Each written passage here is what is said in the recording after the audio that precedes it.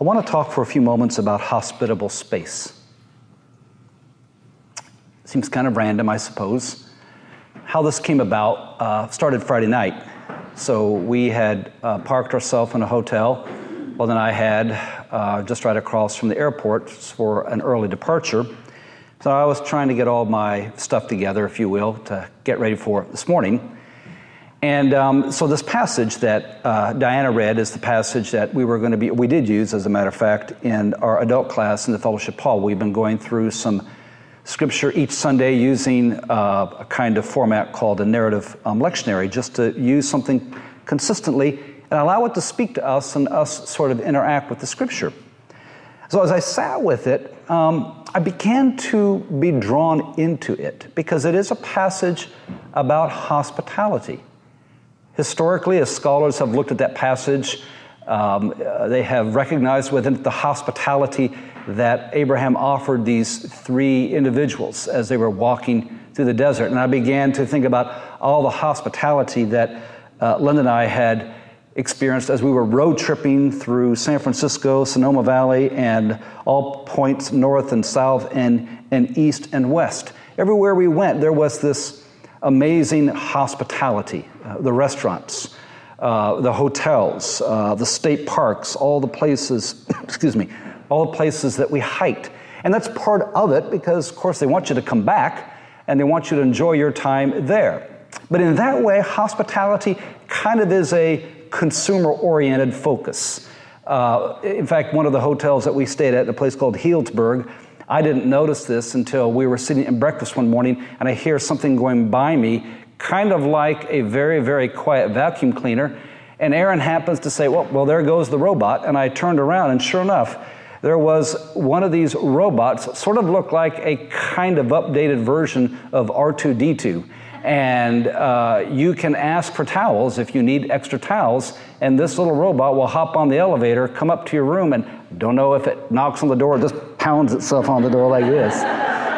But then it brings you towels. So all I did just to find out was we didn't need towels. We were in room 207. So as I walked by it, I just told it that room 348 wanted some breakfast and would it take it up there. So I don't know if it did or not. But there is all this hospitality that, as I realized, was making me want to come back, was making me want to really be here and enjoy. What does it look like to provide hospitable space for one another in a world that often seems very inhospitable, if not hostile? So we have this story this morning, as I said, that Di read out of Genesis 18, and where you have Abraham, and you have to imagine, of course, Abraham and Sarah have been traveling for a long time. They are moving toward the promised land, the promise that God has given Abraham. And out there in that day and time, there is nobody for miles, for weeks, for months. And so Abraham is sitting at his tent, and he sees these three visitors coming. And often in that culture, during that day and age, it was important to provide hospitality for people because they would have probably been tired. They would have been hungry. More likely, they would have been thirsty. And so you opened up your life to them. You offered this space for them for sustenance, for security, for a place where they could rest and replenish. And I'm sure that there were probably moments where Abraham and Sarah, quite honestly, got a little bit tired of always just having to talk to each other. And so it's kind of nice to have three more visitors around to talk to and to chat them up and see what's going on. The twist in the story, though, is that these end up being more than just your everyday common visitors. As church historians and church fathers, and maybe some of us picked up on, these feel more like divine messengers.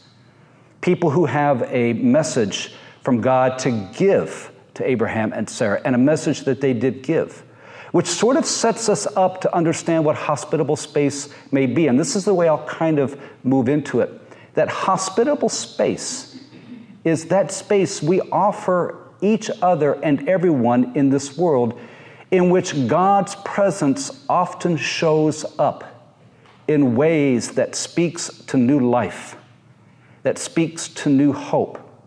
Hospitable space is that space that we offer to people, which is space of acceptance, of welcoming, which gives sometimes sustenance and gives a sense of security. Hospitable space, quite honestly, is that space where we welcome one another because we know we need one another.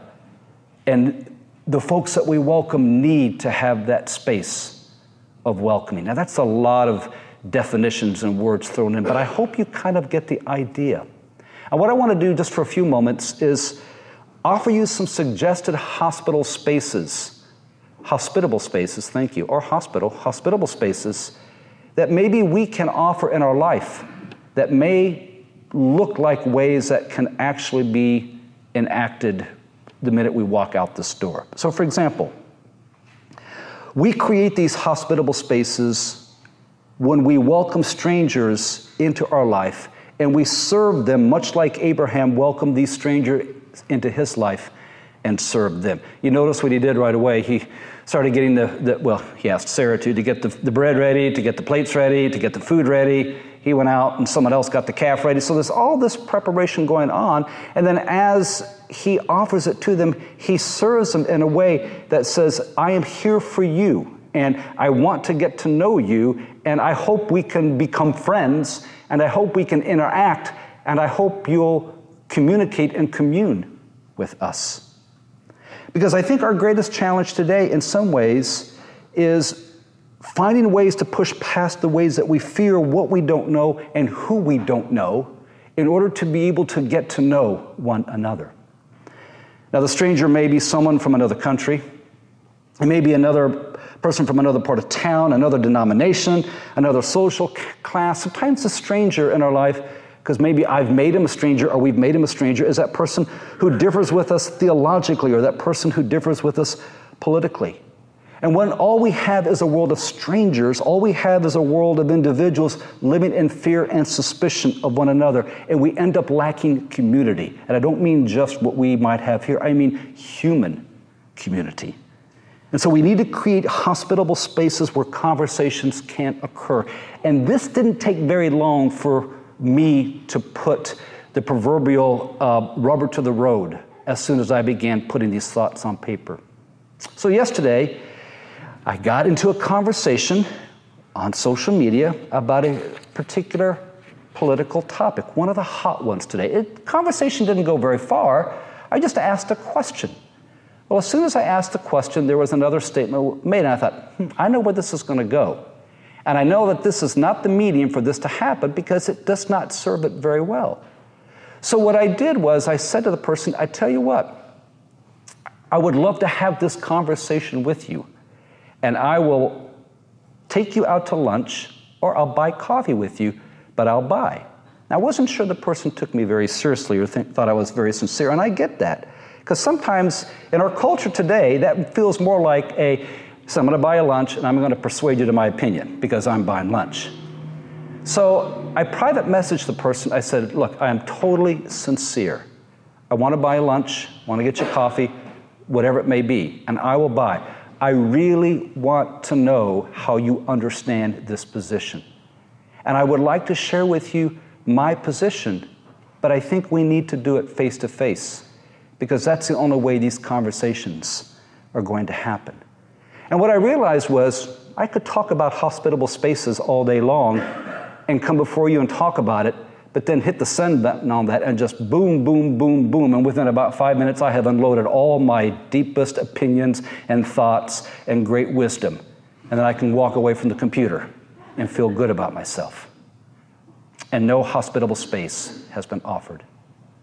I hope this person takes me up on it, and I think they will, because they emailed me back and we traded emails, and he said, I got to do some traveling, but let's do this when I get back. And I actually got excited about this because I thought this is what needs to happen, where we can provide hospitable space where strangers can sit together, even if they have strangers of ideas, and be able to share. So there's that.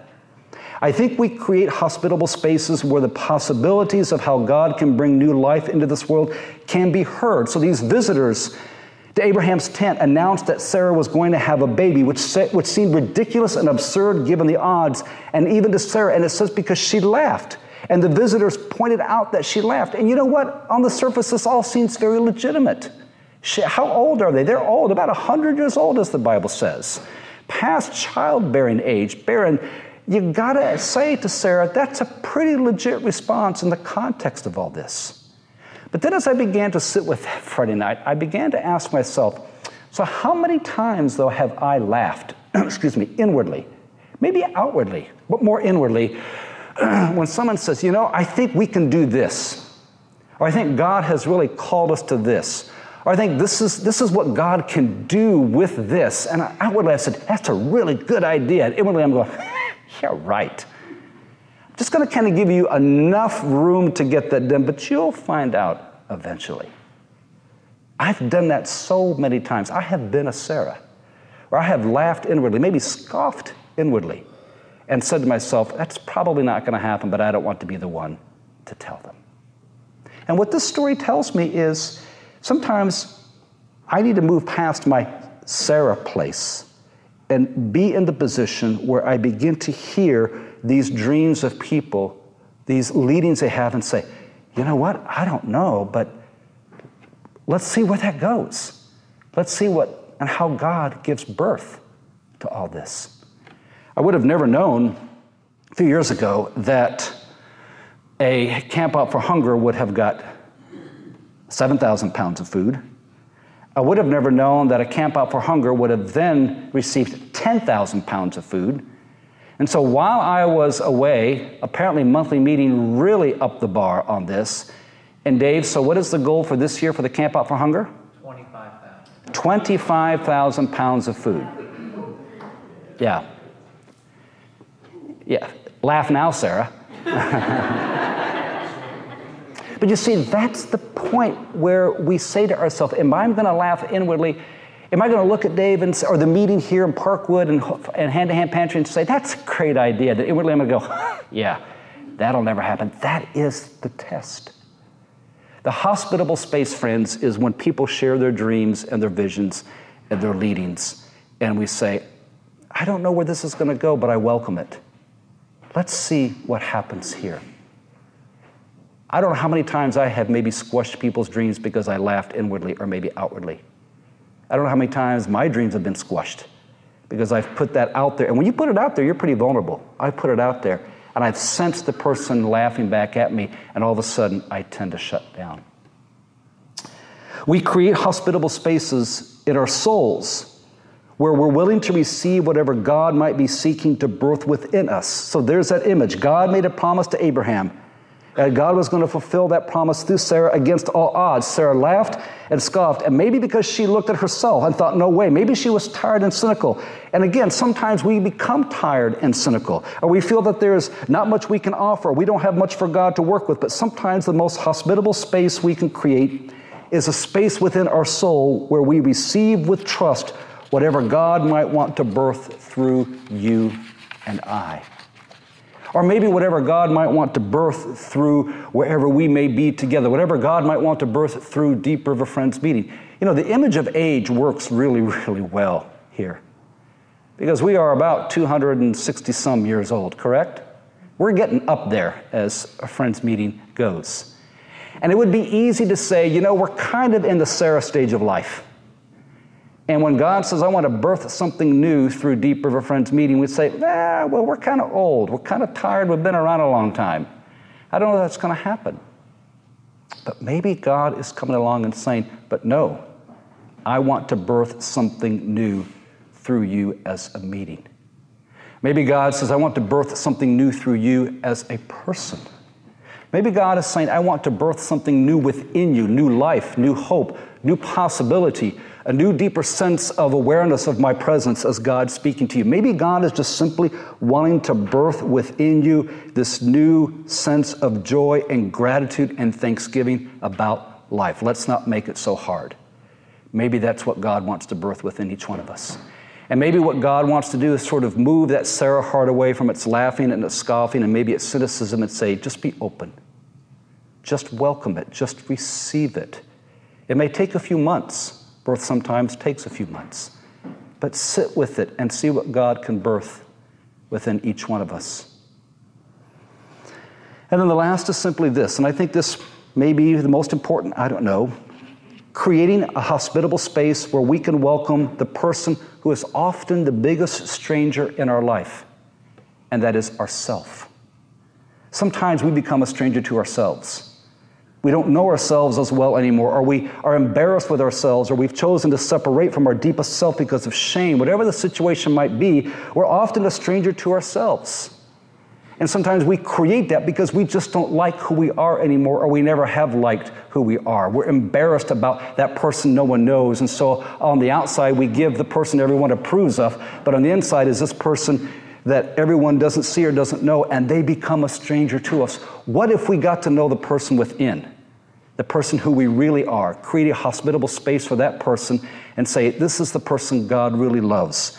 In all of our messiness and all of our chaos, and to realize that God welcomes all of who we are, not just the edited and tidied up part of who we are.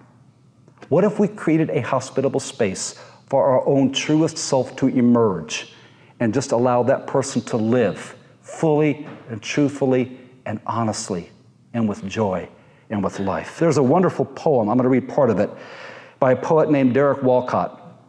And he talks about getting to meet his own self. He kind of uses it as maybe a table, a feast. And this is what he writes. This is the part. The time will come when with elation you will greet yourself arriving at your own door, in your own mirror, and each will smile at the other's welcome. And you will say, sit here and eat. And you will love the stranger who was yourself. Give wine, give bread, give back your heart to itself, to the stranger who has loved you. That phrase, wonderful phrase, stayed with me when I read it. You will love the stranger who was yourself. How well do you love that stranger? How much do you love that stranger? I would almost bet that God loves that stranger much more than you and I do. And I know that's natural. But can you love that stranger as much as God loves that stranger? The stranger who was yourself. And why is this so important? Because I think to the degree that we do not create these hospitable spaces within is to the degree that we're unable to do it outside of ourselves. If I have this inward hostility to myself, you're going to have inward hostility to others outside of you. If I have inward suspicion and fear of myself, you're going to have it with everyone around you. If I have inward embarrassment and shame about myself, you're just going to carry that into everything that we do.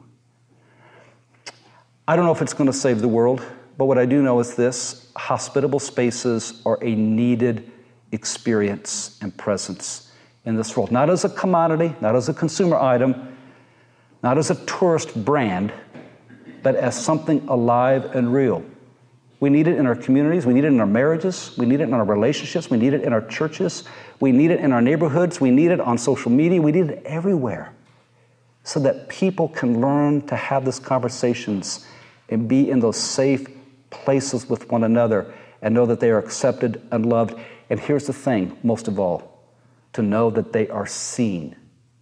There's nothing harder and tougher than to feel as if we are invisible and no one sees us, and we are being ghosted. To be seen is the most powerful thing in this world, and that's what hospitable space will do.